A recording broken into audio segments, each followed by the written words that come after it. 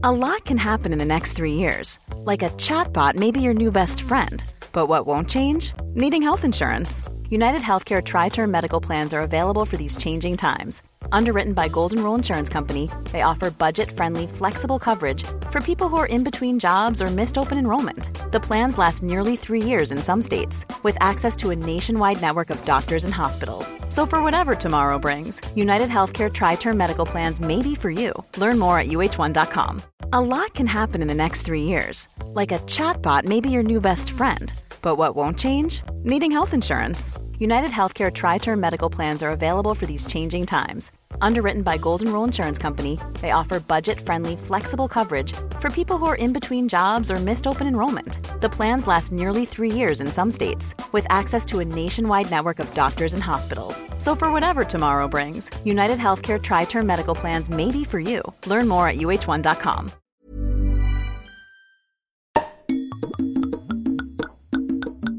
It's The Drink Talking with the Thinking Drinkers, Ben McFarland and Tom Sandon, and Mistress of Wine, Sam Capehorn.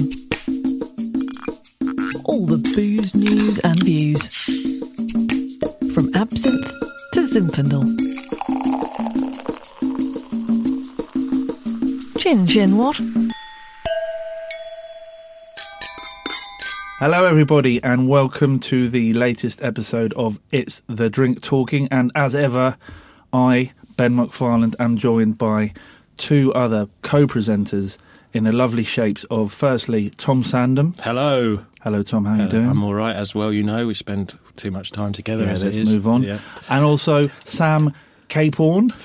Perfectly pronounced, thank you. Thank you very much. How are you doing? I'm very well, thanks very much. You've come up all the way from the countryside? From Sussex, yeah. How's that? Is it? Today was a breeze. Last week my train got cancelled. Oh, I'm not interested in the trains. It's just about the countryside. Does it smell nice? It's lovely, full of cows and tractors and lorries who drive on the wrong side of the road. Okay, good, yeah. Okay. And my neighbour's cat got run over. Oh, right. That's a bit of a downer. He was actually, Milo. He was lovely. But other than that, it's all right. If someone's cat dies in Holland, you roll your trousers up. As a sign of, like, when you used to wear black if or someone died. You fly your flags at half mast. If you see a Dutch person with one... It means a cat bereavement. Yeah. But on a drinks related, in South Korea, they've started making booze with animal parts, and cats have actually been used. I'm sure it tastes perfect. And that, ladies and gentlemen, is the level of humour you could expect. First gag of the day. Let's not pause. Move on. Okay. Are we going to talk about ourselves, or have we done that enough before? I think that people know who we are. Do you know who I am? Do you know who I am? Okay, I know Sam, who you are. all right, if you obviously want to talk about yourself, tell us about yourself. You know, I would like to. You picked up on that. Yeah, I thought I hadn't talked about myself enough in the previous two. Go on, let's hear it. It better be good. Or do we feel that's coming No, get on with it. Get Come on with it. Okay, yeah, no. So, quick précis of our professional careers is what we normally have to start. Yes. But no, I felt I hadn't covered off the Fat Taz and Madam Bollinger winner. I'm not sure I'd mentioned that before. No, I didn't. You had, but let's go over it again. You certainly have to us, but maybe not on the recordings. Well, I wasn't sure I had, so I just thought I'd squeak that in. Yeah, do. When you become Master of Wine, they then give out additional awards. The one that everyone wants to win is the one for wine tasting, because that's the coolest part of being a wine professional. And I won that. Well done. Listeners, you are listening to gold here today. Okay, so... and a quick from us then, as the Thinking Drinkers, Ben, which is what we do. Yeah. We are now performing a monthly residency at the Museum of Comedy in London. And we shall be returning to the Edinburgh Fringe Festival with our stand-up / drinks entertainment show. I'm going. Put me in. Okay. 4th of August. Okay. It starts on the 5th, but still. Oh. Okay. I told her it was the 4th, to be fair. Okay. I will go I had the no 5th. idea. Anyway, look on our Who website, cares? thinkinggrinkers.com. Anyway, right, I'm in charge today, so I'm hosting this, and it's all about me. And the first thing we're going to do is we're going to, as you know, listeners, each week we do a thing called Spit or Swallow, which is something we like, drinks related, during the last week, and something we're not so fond of. And it's me this week, everybody. Woohoo! Woohoo! And my spit is all to do with bankers. But there are city institutions such as Lloyd's of London, and they have banned their workers from going out for a lunchtime pint. I mean, there's no alcohol whatsoever during the day. Does that not challenge one's human rights, you might think? Isn't it everyone's right to go and have a beer at lunch if they want? I don't think it's in the... no. It's not I in the don't. work contract. No, I don't think it is. Should But be, it should be. Maybe that's the thing we should Maybe we campaign should start for a when we get campaign. time. So things aren't going well, obviously, with Brexit. There's uncertainty. So rather than just getting on with it and going to the pub and thinking, let's have a pint and talk about it, they said no drinking. Everyone just go to Pret, come back, look at Facebook for an hour, carry on working. Surely going for a pint, and especially if you're going to sit, there's some nice pubs around here. Presumably, though, this isn't really a post-Brexit booze off. No. It's, what I'm saying, though, is that we're heading into financial uncertainty, whichever way you look at it. And the fact that they've coincided that with a decision to ban booze at lunchtime means that there's no way we're going to come out well. If we go for a pint at lunchtime, have a chat with your colleagues who you don't really speak to anyway, it's a good way of socialising. Making I'm some not saying mates. getting drunk. Just but if loosen you- up. Just loosen up. They'll do their sums better, Yeah. Well, maybe. yeah. They might look at some numbers and go, oh, I've just Might see seen it in a double. different light after my half of Abbott Ale or something. And then, it's a very specific choice. well, I was just thinking of something that's not too strong. Even, But yeah, just a half. I mean, the 3 martini lunch is that financial institution, wasn't it, in the 50s and 60s, where people go out and drink 3 martinis and then go back to the office. Probably Bit too a much. bit of a stretch, although 1 martini. If and there's 3 everyone- of you- yeah, and everyone had a martini. Everyone has a It's a martini. 3 martini lunch, isn't it? But a pint at 4% ABV. I've also what's got it to going remember to do? that the pub is the backbone of British culture. And if you're not going, if bankers are not using them, then they are in trubs. There's quite a few going bankrupt every week, isn't it? 25 a Very week at the true, moment. sir. But I just think it's, if you treat your workers as if they're idiots and they're going to do silly things at lunchtime, Don't then- behave like them. they're going to behave like them. And it demonises drink once again. And I just think it's silly. Go for a pint if you want, but if you come into the office drunk, then you get sacked. It's quite simple. I'm not saying you should go out, have 10 pints and then come back to work. Obviously, that is not productive, No. even if you're being paid good money, which I hear they are. But they're They doing right. are. We had a massive drinks culture years ago when I used to work at the Wine magazine. It's called wine, man. I'd hope there's a drinking culture of that. There are exceptions. Yeah. But it wasn't actually the Wine magazine. A number of drinks titles was owned by the publishing group. And there was a number of people, certainly on a Friday, who would go to pub lunch and just never come back. You know, I think maybe that's more accepted in the booze Pub- industry. Yes. That's You're a not lot of- playing with anyone else's money. You're think- just, you know... Yeah. We've just come in here and there were people in this office having something called a stand-up meeting. I've never seen such never a seen thing. that before. Ladies and gentlemen, if you're listening to this, It's basically a normal It's a meeting crime. where It's a crime. instead of sitting down, you stand up.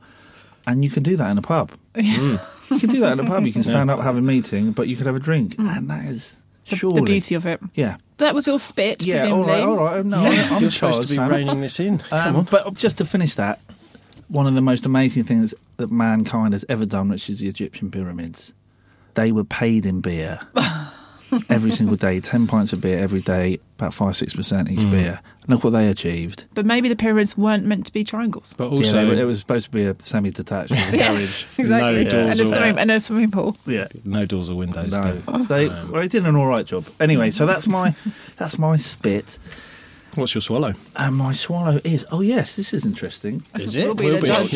We'll be the judge. Well, beer goggles. Yeah, this Yeah. is interesting. So I'm interested. boffins with white coats and spectacles have discovered that beauty is indeed in the eye of the beer holder. Well done there. It's hard to miss. Apparently, in 2003, some Scottish boffins reckoned that they took some heterosexual people, okay, and they told them to drink 3 pints of beer, and they rated members of the opposite sex more attractive than they would have done had they been entirely sober. Okay, I've got a That's point not here. that's not great news, is it? No. They also discovered that bears do their business in the woods and a Pope wears a daft hat. But still, that is actually something that they've proven. But that's not the best bit about this. Sam, you're desperate to say something. I can see by you're rocking back and forth. 2 things I was going to say, actually. One, Is it that they think the person becomes more attractive, or is it just that they become randier and somehow that skews their perception of how they look? Also, I think there's an argument to say that if you're in a confined area for a sustained period of time, eventually, regardless of alcohol, you will certainly start to think some people are more attractive than they are, if that is what's on offer. The fact that I work with Tom pretty much 24/7 starts to concern me. Yeah. However, Ben, that wasn't. There's more to this. No, You yes, seem okay. keen to tell us more. Yes, yeah. Now, that first study discovered that the beer goggles doesn't affect your judgment of the same sex if you're heterosexual, Okay. or indeed objects. So you don't, if you're looking at a painting or something, you go, Or a Pret sandwich. or a Pret Doesn't sandwich, it it can become be more anything. delicious? Yeah. Okay. But later on, in 2013, the French, Ooh la la. Je m'appelle, they revealed that if you drink, you become more attractive to yourself. Yeah. How French is that? yeah, How you know French what? is that? That is I true. love myself even more after a wine. You know what? Can I say that is true? I've definitely find that. What do when you go to like the loo and look yourself in the mirror and go, Yeah. oh, I'm looking hot. Yeah, you reapply a lippy and you're like, oh, I'm looking all right. Yeah, that happens. I get quite melancholy and I do. Just look at yourself and go, oh no, look into my what's eyes. happened to me? Into my eyes and see the holes, the dark holes that are there. So the French 2013, this is a timeline of studies Yep. into beer goggles. I mean, and in 2014, a study revealed that beer goggles can influence the perceived attractiveness of both animate and inanimate objects. So if you look at Pair of shoes. a pair of shoes, you will find a pair of shoes more attractive. Don't when go you're shopping drunk. after Glasgow. Exactly. No, We're all looking for Bash the a credit husband card. and a But wife. this is Yeah. the latest news. So that was all old news. Yeah. The latest, a new study found that men and both women will find members of the same sex much more attractive as well now. So they started with a very obvious angle, saying, yeah, you'll find members of the opposite sex more attractive. But then over the years, thousands of pounds of research have gone into this. You'll find everything more attractive after you drink. Which, if you think about the effect, okay, it make you experiment sexually, it broadens your sexual horizons, but also it means that if you have a couple of drinks and you go to an art gallery, or you listen to music, or you go and listen to a lecture, watch a film, everything is better. Yeah, everything's better. Everything is better, which is True. it's a colossal waste of research money. I mean, there's more, but that's It's quite good, amazing. it's good. I thought that was quite interesting. Have a drink. Excellent. Yes, beer goggles are true. Beer goggles are an actual thing. And basically enhance your life Yes, yes, in every way. but only in inanimate moderation. and responsibly. If your beer goggles turn you blind, that's very bad. Yeah, move on. Yes. Okay. So then- Excellent. I enjoyed right. that one enormously. Thank you Yeah, very that much. was a good one. And now we're going to do what I would call technically a tasting. Hey, I'm Ryan Reynolds. Recently, I asked Mint Mobile's legal team if big wireless companies are allowed to raise prices due to inflation. They said yes. And then when I asked if raising prices technically violates those onerous two-year contracts, they said, "What the f*** are you talking about, you insane Hollywood ass?" So to recap, we're cutting the price of Mint Unlimited from $30 a month to just $15 a month. Give it a try at mintmobile.com/switch. $45 up front for 3 months plus taxes and fees. Promo rate for new customers for limited time. Unlimited more than 40 gigabytes per month. Slows full terms at mintmobile.com. Hey, it's Danny Pellegrino from Everything Iconic. Ready to upgrade your style game without blowing your budget? Check out Quince. They've got all the good stuff, shirts and polos, activewear, and fine leather goods, all at 50 to 80% less than other high-end brands. And the best part? They're all about safe, ethical, and responsible manufacturing. Get that luxury vibe without the luxury price tag. Hit up quince.com/upgrade for free shipping and 365-day returns on your next order. That's quince.com/upgrade. Quality sleep is essential. That's why the Sleep Number Smart Bed is designed for your ever-evolving sleep needs. Need a bed that's firmer or softer on either side? Helps you sleep at a comfortable temperature? Sleep Number Smart Beds let you individualize your comfort, so you sleep better together. J.D. Power ranks Sleep Number number 1 in customer satisfaction with mattresses purchased in-store. And now save 40% on the Sleep Number Limited Edition Smart Bed for a limited time. For J.D. Power 2023 award information, visit jdpower.com/awards. Only at Sleep Number stores or sleepnumber.com. I'm Sam Caporn, the Mistress of Wine, and you're listening to It's the Drink Talking.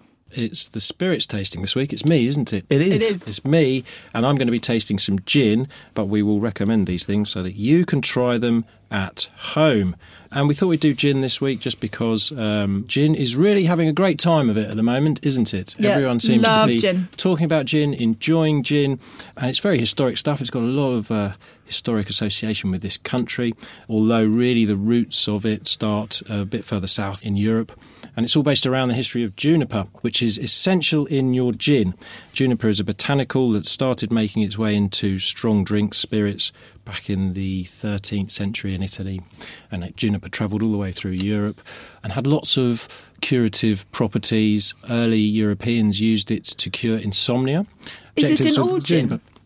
Is it in all gin? It's a very good question. Now, we would say really as gin fans, as gin experts, that it needs to be in there. It should really be a predominant flavour, aroma. It should be a core ingredient in gin. As gin has sort of hit a second revolution in more recent times, people have dialed back the juniper a bit, and in some cases it's got lost altogether. About 7 or 8 years ago there was a trend to make gins with less juniper, which is because some people say they don't like juniper. I'm afraid if you don't like juniper, our view is you don't like gin. Yeah. Juniper is the piney thing that it gives it a piney aroma and quite a slightly bitter taste, so it's not for everyone, but it's essential. Tom, I don't want to appear as more informed, more interesting than you, but have you got any information about the plague in juniper? Because I know a fact about it that's quite interesting. I do, Ben. There is an epic history, and we can talk about how people would burn juniper, and they believed it would help ward off the plague. Yes. And in fact, there is legitimate evidence to show this was true, although it was all a bit cockamamie at the time. You're going to tell me something about beaks, aren't you? Yeah, Ben? so what happened was, I'm desperate to say this, people used to put these big cones on their noses during the plague and burn juniper in these cones, believing that it warded off the plague. And they'd go around telling people, go, look, put one of these cones on your face and put juniper and then you won't get the plague. It was obviously nonsense because the plague wasn't cured by juniper in itself. No. We don't know. That's not the interesting bit, whether it cured the plague or not. The interesting bit was because they looked like ducks and they were kind of sort of quasi-doctors, that's where you get the phrase quacks from. Oh, there you go. I love it. That is very interesting. That's fascinating. Yeah, there's evidence to suggest that the fleas that carried it Didn't like the juniper. Yeah. But that is more interesting, the quack thing, than that. If we look at the history of gin, it's an epic one. Actually arrived on British shores via the Dutch. William of Orange, who took the British throne, he brought Genever, which was the Dutch gin, over with him. And we didn't really drink it here until he did that. He passed legislation to allow us to distill in this country. So everyone started distilling, and in honour they started flavouring with juniper, and gin caught on. And actually, in hindsight, he might have thought twice about doing that because so many people distilled gin that we had a problem with gin. By 1723, every man, woman and child was drinking a pint of gin a week. And that's, yes, children as well, listeners. So it was a problem. And you might have seen the Hogarth depiction of Gin Lane, the horrors of gin in 1750. It was causing a lot of trouble, killing a lot of people because it was being made badly, being made with sulfuric acid and urine and all sorts of nasty things. But actually, as he was a social commentator, and as he pointed out, it wasn't gin's fault. There were a lot of problems with society at the time, a lot of poverty. And gin got the blame. It recovered in the 1800s, but really it hasn't properly ever got over the stigma of mother's ruin or making you depressed. That's going to be my next question. Where's that come from? Because I don't think I've ever got weepy. It's not going to make you any more maudlin than any excessive alcohol intake. Yeah. And I think it's because... So it's got this wrong reputation of making you teary. Yeah, which dates back to the 1700s. Mother's ruin is what it was called. And based on the fact that this woman lobbed her baby away in exchange for some gin. Don't do that. Is that true? Bad. That is bad. But I've been tempted. They are annoying and beautiful. But it's going through a resurgence. Finally, we're sort of coming back to gin. And now there are more gins arriving every week than we know what to do with, which is a good thing. But we've got 2 gins to try today, and I'll talk a bit more about gin as we taste them. And the first one we're going to try is actually Tanqueray 10. Tanqueray number 10. One of my faves, thank you. And this is from the Tanqueray Company, which was set up in 1830. by Charles Tanqueray, and he was one of the pioneers of the new gins. And Tanqueray gin is a great gin. You'll find it in supermarkets for around £20, which is obscenely cheap, really, because it's only got 4 botanicals, and it's a really solid gin that makes a great martini, and we're really big fans of it. That's at the base of Tanqueray 10, and then they add 4 more botanicals to this. So at the heart of it, you've still got a core gin, lots of juniper, and then they've added lots of other things. Let's see what our experts in the room think might be in here. Okay. It's difficult, isn't it? I think there's a herb. I think quite citrusy. Citrusy. I was going to say Yes. citrus and herbs. I'd say Lemon. That's what I was going to say. It's number one citrus, isn't it? It is citrus, and they've added fresh fruit into this. So they've added white grapefruit, lime, and fresh orange. So no lemon. So no lemon. Any rosemary? That's a big thing, actually. Yeah. But I'm just, with citrus, you're like, lemon. Yeah, lemon. No. It's quite different neat as well. I normally do put a whack of tonic in. Okay, well, and gin and tonic's a fantastic drink, but I also think that something like this, you can just chill it down. You don't really need to serve it with much else. It makes an amazing martini. Well, this is what I don't understand about the way people drink gin. In the same way you talk about whiskey and how you can add water, and we've already talked about that before. But with gin, with so much going on in it, I think it's the perfect thing to drink neat, or with a bit of ice. I'd just be on the floor. So with this, as a martini, it'd be gin and a tiny amount of vermouth. I wouldn't add much vermouth to this because I think you don't want anything really to detract pull from the away botanicals. from the botanicals. So how much vermouth you put in? Like a tablespoon, or No. No. But I do maybe 10 parts gin to 1 part vermouth. So. And do you have to do anything snazzy to it, like strain it, or do you just lob it in a glass? No, stir it over ice. And the ice matters. I mean, if we're going to get into the martini conversation, the ice matters because you don't want it to over dilute. So if you're using ice from the freezer, don't stir it for too long. You just want to stir it to chill it really, and then add get it out. tiny bit of dilution and get it straight out. But I mean, it is 47.3% ABV, so it is strong. Yes. But then if you have a cask strength whiskey, you wouldn't think twice about having that in a glass on its own and sipping it It's neat. more to do with the occasion, though, isn't it? I was about to say. After dinner, you'd have a whiskey probably, and you normally drink gin as an aperitif. Yeah. I always drink gin as an aperitif. Well, yeah, Ben's exactly. shaking his head. What, yeah, 'cause why? He doesn't want to say it's aperitif. It's the French word for dentures. Yeah, Is it? it's a bad, tired joke that we use all the time. But it's new for me, therefore it's quite amusing. Good. It's a bit. You two basically are like an old married couple. You can finish off each other's sentences. Oh, you're so boring. I've heard that so many times. And we sleep in separate beds. Yeah. So Tanqueray 10, grapefruit, fresh lime, fresh orange, and chamomile flowers. So that's stop it. So it's got quite a sort of perfumed floral touch. Caramel or chamomile? Chamomile. What did I say? Chamomile. Wasn't sure. That's why I asked. Oh, okay. Chamomile. And what do people think of that? That's one of my favourite gins. I love it. That's just what I was about to say. It's a it's great genuinely one of the preferred gins in the Cape Horn household. Okay, good. But also, I think there's a tendency with all these new young whippersnappers, many of which are amazing. They are good. But I do think that if you're into gin, you shouldn't forget the classic families, the classic brands, still make amazing gin.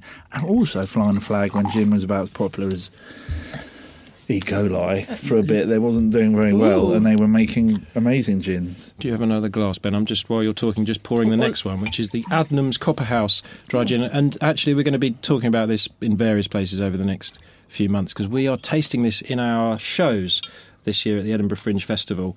Another great gin. And Adnams... Someone was talking about this to me on the tennis court last week. Oh, okay. La-di-da. Tennis and gin. How British. This is coming from the same people who make Adnams beer. And they've been making their beer since the late 1800s. Yeah. And they make great beer. And they set up a distillery 2010 in the same place, in Southwold. It's a great weekend visit. You go down to Southwold, a beautiful place, and you can try their beer and then you can try their spirits. And they make gin, they make whiskey, they make vodka. They've even had a go at absinthe and limoncello. So they're very experimental distillers. And they're a good example of a modern distillery, a whole craft distilling movement.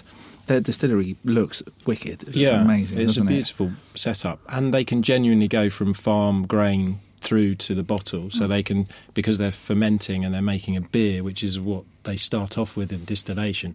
They can use their own beer, and I think they could around 7 or 8% beer that they put through to the distillery, and then they use that as their wash for the first distillation to make their base for the spirit, and then they add their botanicals. So it's quite logical. Yeah, it makes a lot of sense, and it's a really nice, genuinely artisan. That word tends to get used a lot, but they are a genuinely artisan operation.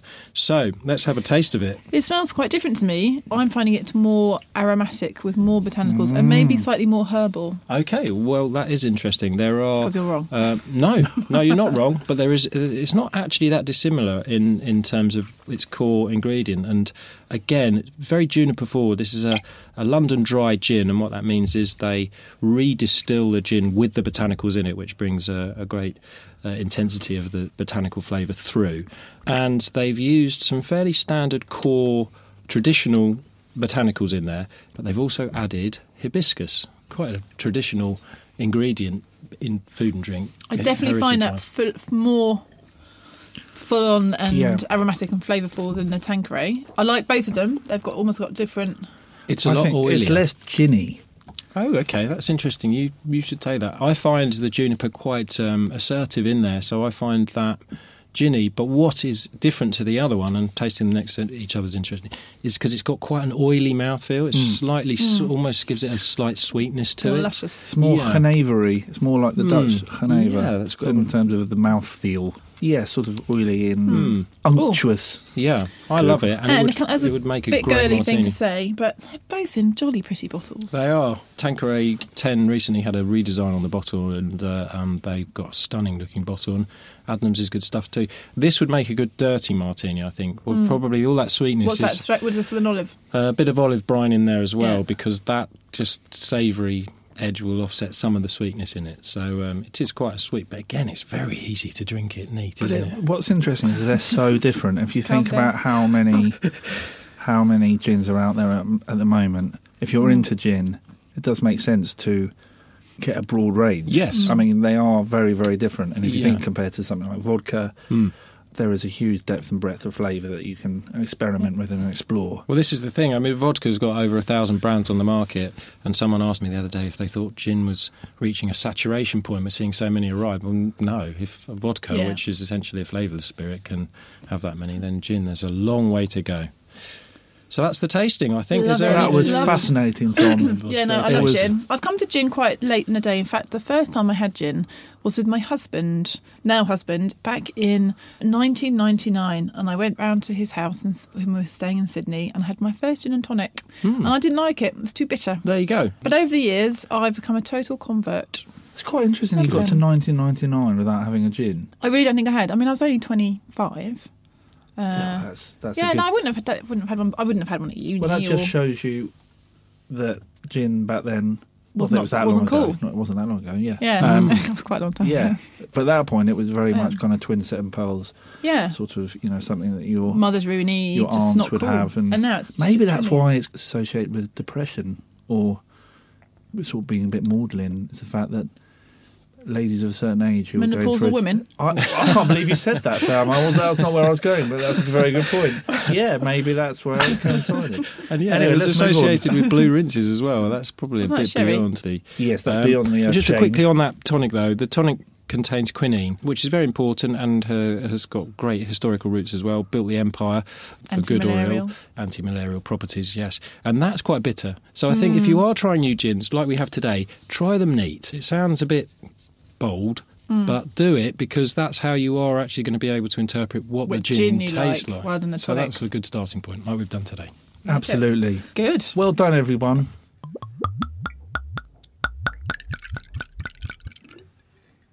Now, Sam, your next bit is one that we're both very much looking forward to. Yeah, as you should be. It's called Legends of Liquor, and you're going to be celebrating someone within the wine world who's done some amazing things. Yeah. Who is that person? Right, so I've actually chosen someone who is alive. Is that allowed? Yeah, for sure. It's good. They're better. It does make you can libel them though. So right, no, this is that's fine. the beauty of dead people. You can say whatever. So basically, I had the pleasure of judging at a wine competition with this lady a couple of weeks ago, and she's super cool, and she's called Maureen Downey, otherwise known as Mo, and basically she has become the world's foremost expert on counterfeit wines. Oh, Yeah. that's good. Yeah, so she's super cool, and Crime. I think wine crime. Seriously, it's awesome. I watched a documentary last night called Sour Grapes. And basically, she started off as a sommelier and then went to work in an auction house in New York. And meanwhile, there's this young guy from Indonesia who had a slightly mysterious background, and he became the real darling of the fine wine scene. He drank tons of wine, started appearing at auctions, and then basically was just sort of buying Merlot. And then suddenly, like 18 months later, turned up with sort of 3 cases of 61 Latour and tried to sell some wines to Maureen. And she basically said, I need to see the paperwork and, make sure it's authentic. And he provided a really dodgy looking fax from China in Chinese, and she basically refused the wine. And at the time, she really stuck to her guns when the whole fine wine scene, this guy was at the pinnacle of it. He held these fine wine dinners, all these collectors and famous people thought he was awesome, and she basically refused to deal in his wine because he couldn't prove where it came from. And she became quite unpopular, but she really stuck to her guns, and she just knew her little, radar was twitching, and she was just thinking, this is weird, this guy's come from nowhere, suddenly he's keeps finding all this really sort of famous fine wine that he's got available to sell. But then what happened was, at an auction in 2008, he was selling some wines, and the guy who made the wine saw on a brochure that the wines that were being sold he'd never made. They just did not exist. That is rookie. This guy, Laurent Poncet. This guy not heard of Google. Well, that's the thing. Some of the things he was selling like Petrus and Magnums from a vintage they hadn't even made in a Magnum, and he was selling 8 Magnums or something when they'd only made 5. So basically, things started unravelling. It's happening in ice cream as well. His name was Ponce. Then this guy, Laurent Poncet, from Burgundy, saw this catalogue with a whole load of his wines in it, and he was like, okay, my wines have never been bottled under wax. Wines were being estate bottled in a year that they hadn't even been estate bottled in, and so on. So he got on a plane, went to the auction in New York, and then basically said, I want this whole lot withdrawn from the auction. And that was kind of the beginning of this guy's demise, called Rudy Connerman. Connerman. Well, seriously, what's the origins of that? This is brilliant. Right. He basically made up his name. So he took it from a famous badminton player. No way. Yeah, and his brother took a name of another badminton player. They were colluding together. That was the beginning of his undoing, this 2008 auction. I can imagine why.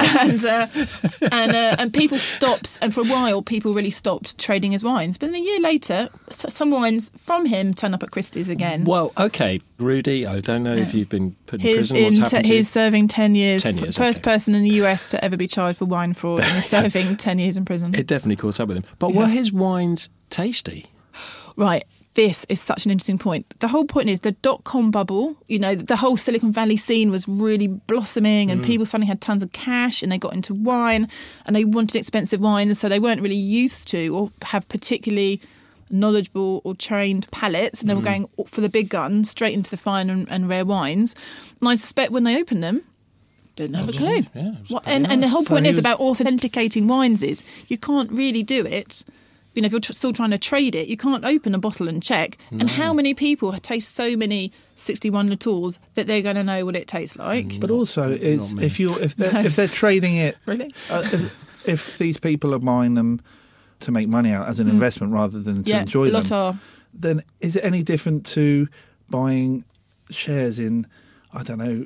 It all seems to be up in the ether anyway. This kind of idea that you're buying something and its perceived value is the value of what someone's willing to pay for it. Exactly. Rather than what it is. Well, that's the guy who basically was, instrumental in unravelling the crime, I guess.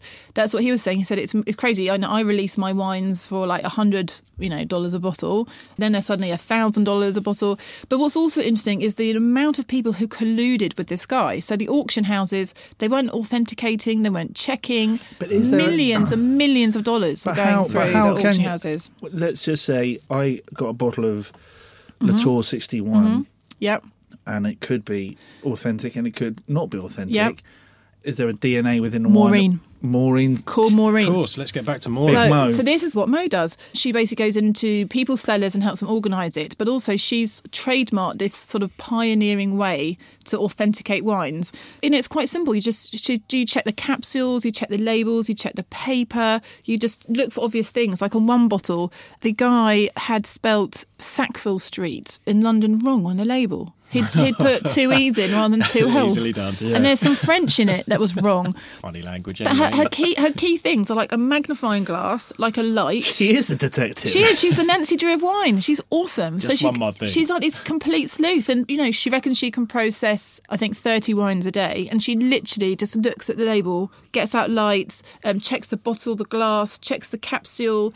And there's this thing she says where, if the capsule looks really new, but the label looks old, you've basically got a, 25-year-old head on a 90-year-old body. And that doesn't match up. That can't be right.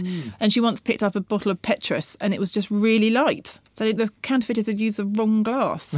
So, it's just fascinating. They must, they must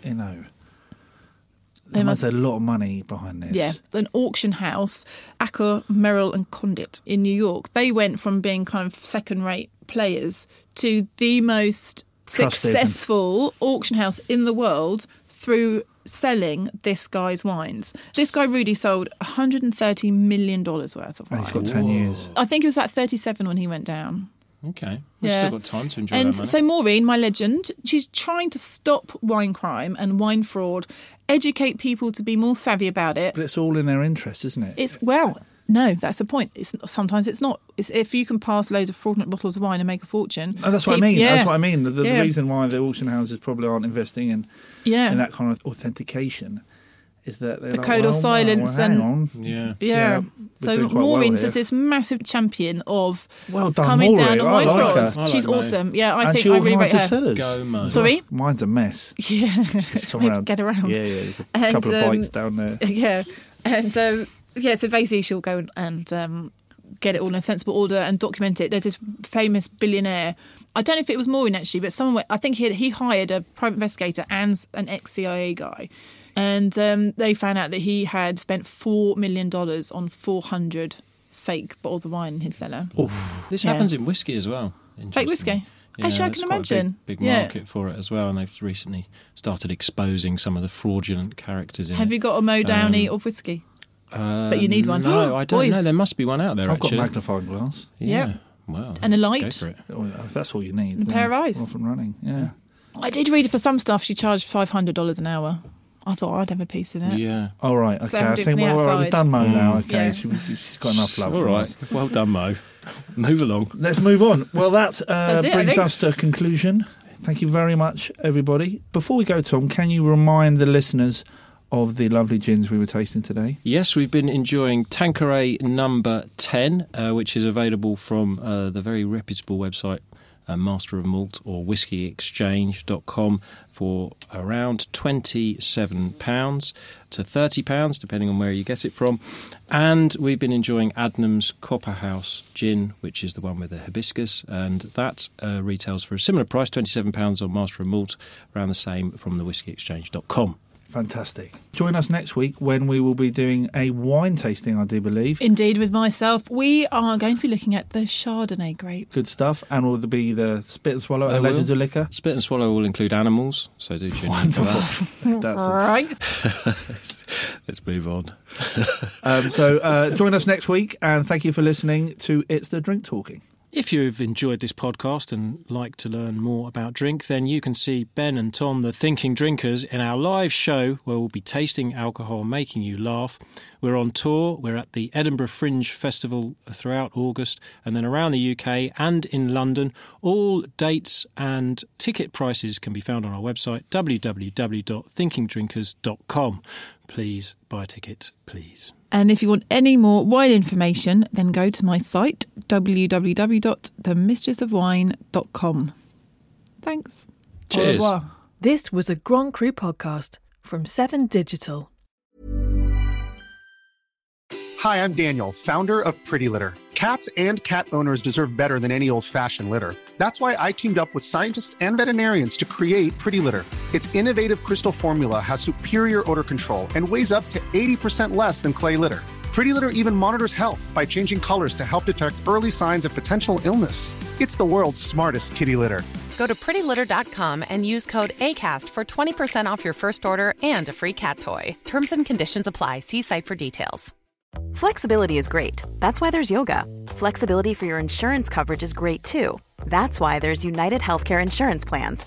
Underwritten by Golden Rule Insurance Company, United Healthcare Insurance Plans offer flexible, budget-friendly coverage for medical, vision, dental, and more. One of these plans may be right for you if you're, say, between jobs, coming off your parents' plan, turning a side hustle into a full hustle, or even missed open enrollment. Want more flexibility? Find out more about United Healthcare Insurance Plans at uh1.com.